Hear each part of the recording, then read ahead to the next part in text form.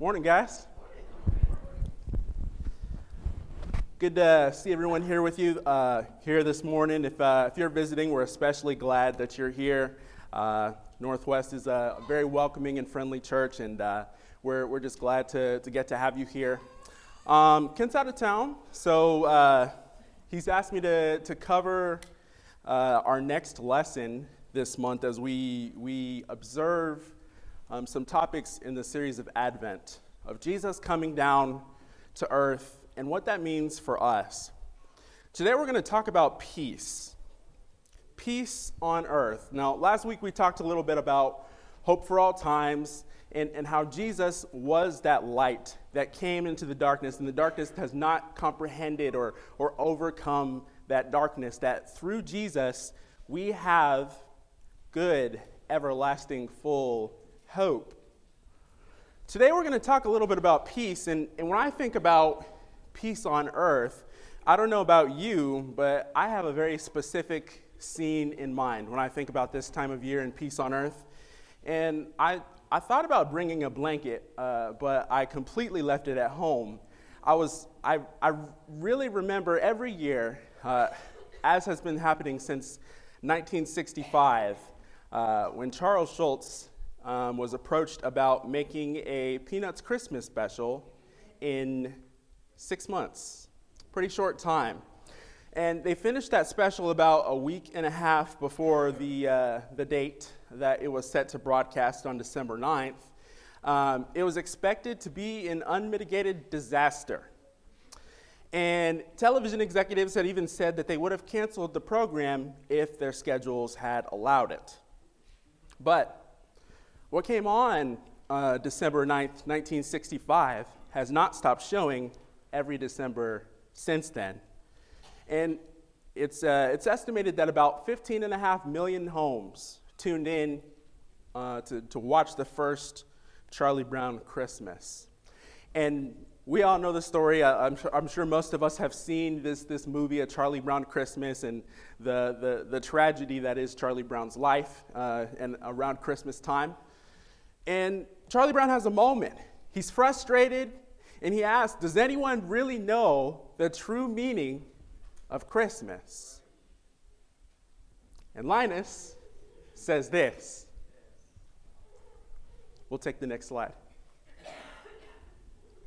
And there were in the same country shepherds abiding in the field, keeping watch over their flock by night.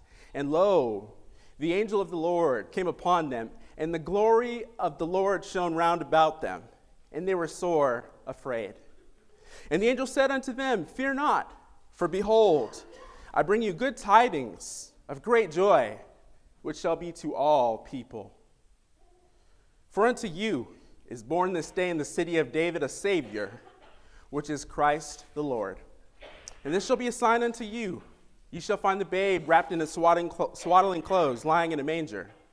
And suddenly there was with the angel a multitude of the heavenly host, praising God and saying, glory to God in the highest, and on earth peace, goodwill toward men.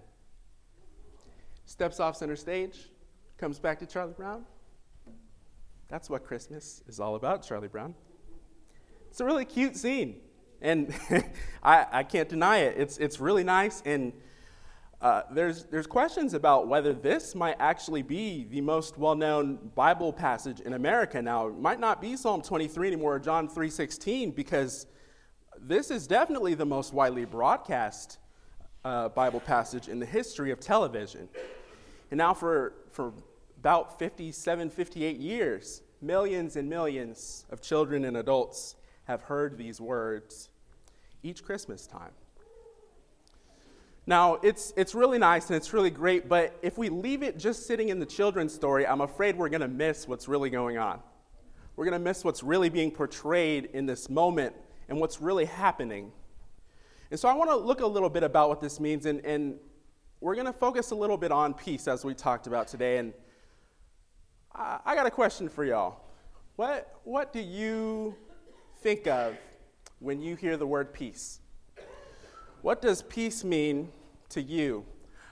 When I think of peace, I think of what I see on my phone screensaver, When I went on my last solo vacation trip, I went to Turks and Caicos, and this is a picture I took. There's no filter. I don't know. There might need to be one. Someone can tell me. But when I think of peace, I think of sitting on the beach, being by myself, running away from work, from all the other things that I've got going on at home, relaxing, having a nice seafood meal, and just enjoying myself. That's what I think of when I think of peace. Peace might look a little bit different to you. It might look like the mountains. It might look like your spouse or your children or your other relationships. You might find peace maybe in your bank account, knowing that you can take care of yourself and your family. The question that ruins all of this is, what about when vacation is over? Because it's going to end. I'm telling you, this was in the middle of Corona, and I was thinking, man, if I could just catch Corona here, lay on the beach for 2 weeks, and not go back to work, that'd be great. But vacation does end. People do let you down. Jobs lay you off. Spouses pass away. Houses get broken into. And this kind of peace only goes so far. Because everybody goes to sleep at night. Everybody gets a little rest. But not everybody has peace. What's the Bible talking about when we talk about peace? There's a word that we're going to use today. It's called shalom. I know most of you have already heard of that word. You know what it means. But when we think of shalom, we're not just thinking about quietness and tranquility and the absence of war. When people are wishing shalom upon each other in their greetings and they're saying goodbye, they're wishing for completeness, for fullness, for soundness, for welfare, for full peace. So it's not just the absence of strife, it's the fullness of everything that is needed for that person. And that's what shalom means in our Old Testament. And now we talk about how love is not a feeling, it's more than a feeling. It requires some work, and peace is similar in that way. Now, when we look at Exodus chapter 22, for example, in verse 4, we see an example in the next slide. We're in the law here. We're talking about if someone steals someone's animal. And the law says if the stolen beast is found alive in the possession of the guy who steals it, whether it's an ox or a donkey or a sheep, he shall he shall pay double. Because shalom means to restore. It means to make full. It doesn't mean to just stop fighting. It means to fix it, to restore it. Psalm 34 verse 14 would say, turn away from evil and do good. Seek peace and pursue it. Peace isn't just something that falls upon you. Peace is something that you have to pursue. You have to achieve. You have to make work. You have to put work into. If we look at Job chapter 5 and verse 24, one of Job's friend is telling Job that you shall know that your tent is at peace. Your tent is full. You have everything you need. You'll inspect your fold and you'll miss nothing. You'll be in shalom. In Proverbs 17 verse 6 says, when a man's ways please the Lord, he makes even his enemies to be at shalom with him. Shalom is a much bigger idea than just absence of strife. It's just like if you get caught speeding. I don't know how many of us have speeding tickets in here or are willing to admit it, but if you get a ticket and the police officer scolds you, says, hey, you shouldn't have done that, you're risking lives or whatever, you should follow the speed limit. And you go home and you say, you know what, he was right. And you decide to follow the speed limit from that point on. And next month, you continue to follow the speed limit, but are you at peace? Or you might be at inner peace maybe, but you're not at peace with the law or the state because you still got to pay that ticket. Something's got to be restored. There's got to be something fixed. The problem with this We're terrible at that. We're terrible about keeping peace and restoring relationships ourselves.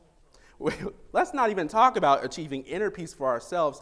How good are we at keeping peace with our friends and family? Or our enemies? Or the people around us? We are not good at this shalom thing, and we're absolutely terrible at achieving it with God. It is absolutely impossible for us to be in right, restored relationship with God. And this has been the story, as we talked about some last week. I won't rehash it, but the story of our people, of humanity, has just been we continue to fail God. God continues to give grace to us, and we continue to ruin our relationship with Him. There's no way that we can achieve shalom on our own. But thankfully, we have a God who's been willing to do the hard work for us. And that's what shalom is about. And that's what this coming of Jesus is all about. Isaiah chapter 53, we talk about it a lot. We read it when we're talking about communion, the suffering servant. But do we think about it at this time of year? Isaiah 53, and in verse 4, it says, "Surely he has borne our griefs and carried our sorrows, and yet we esteemed him stricken, smitten by God, and afflicted." In verse 5, "He was pierced for our transgressions. He was crushed for our iniquities. Upon him was the chastisement that brought us shalom," peace.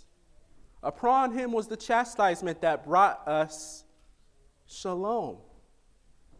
Shalom is not about just the absence of strife and having a nice inner quiet self. It's about restoring what was broken before. And because of his wounds, we are healed. And we're able to do that. We say freedom isn't free. Peace isn't either. Peace is pricey. And it costs some blood for us to achieve peace with God. We have no business being in shalom with God except because of his great love. And that's why we have the opportunity, like around this time of year, like Linus did, we can say, "Glory to God in the highest, and on earth, peace among those with whom he is pleased." Because we see that Jesus has taken care of that. Colossians 1, verses 19 and 20 will tell us that in Jesus, all the fullness of God was pleased to dwell, and through him to reconcile to himself all things, whether on earth or in heaven, by making peace. The Greek would call it eirene, by the blood of his cross. Ephesians chapter 2, it's a really, we're not going to dive into it too much, but Ephesians chapter 2, it's a nice chapter that's just talking about how we were not in good relationship with God, and we as Gentiles are not in good relationship with the Jews, but that the coming of Jesus and his cross and his death and his resurrection and the blood that was shed brings us unity, one new man, peace. He might reconcile us both to God in one body through the cross, killing the hostility, is what Ephesians chapter 2 would say. And that is why Paul would go on and say that the Lord of Shalom, or the Prince of Peace, as we looked at last week in Isaiah chapter 9, can give you shalom in all ways. Jesus says, "I have said these things to you, that in me you have peace. You'll have tribulation. It's not all going to be easy about you. But take heart, because I have overcome the world."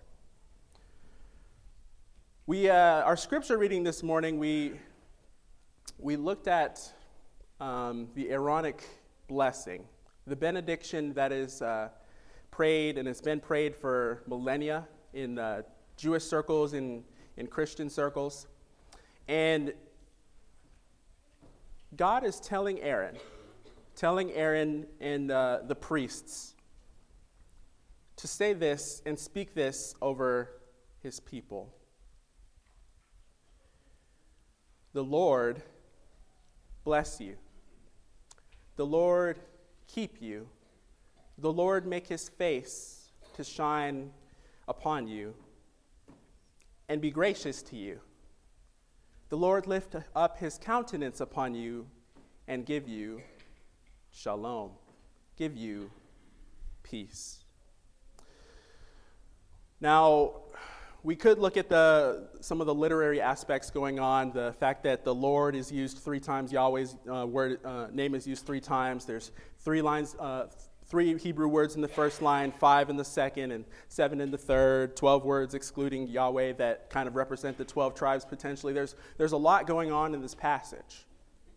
But ultimately, we see that God is asking these priests to bless others in his name in the way that only he knows how, to provide fullness. And we very really experience that today, right? We know peace because we know Jesus. We've experienced Jesus. And people need to hear that. People need to hear that. So tell them. We were just singing this morning, when peace like a river, or maybe tranquility would be a good version for that. When peace like a river attendeth my way, but also when sorrows like sea billows roll. Whichever option it is, I've been taught to say that it is well. It is okay. I have wholeness. I have peace in my soul. We can sing, there's within my heart a melody. Jesus whispers sweet and low.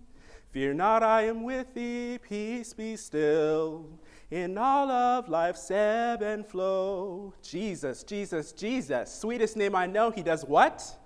He fills my every longing. He brings wholeness and fullness. He is shalom to us. People need to hear that.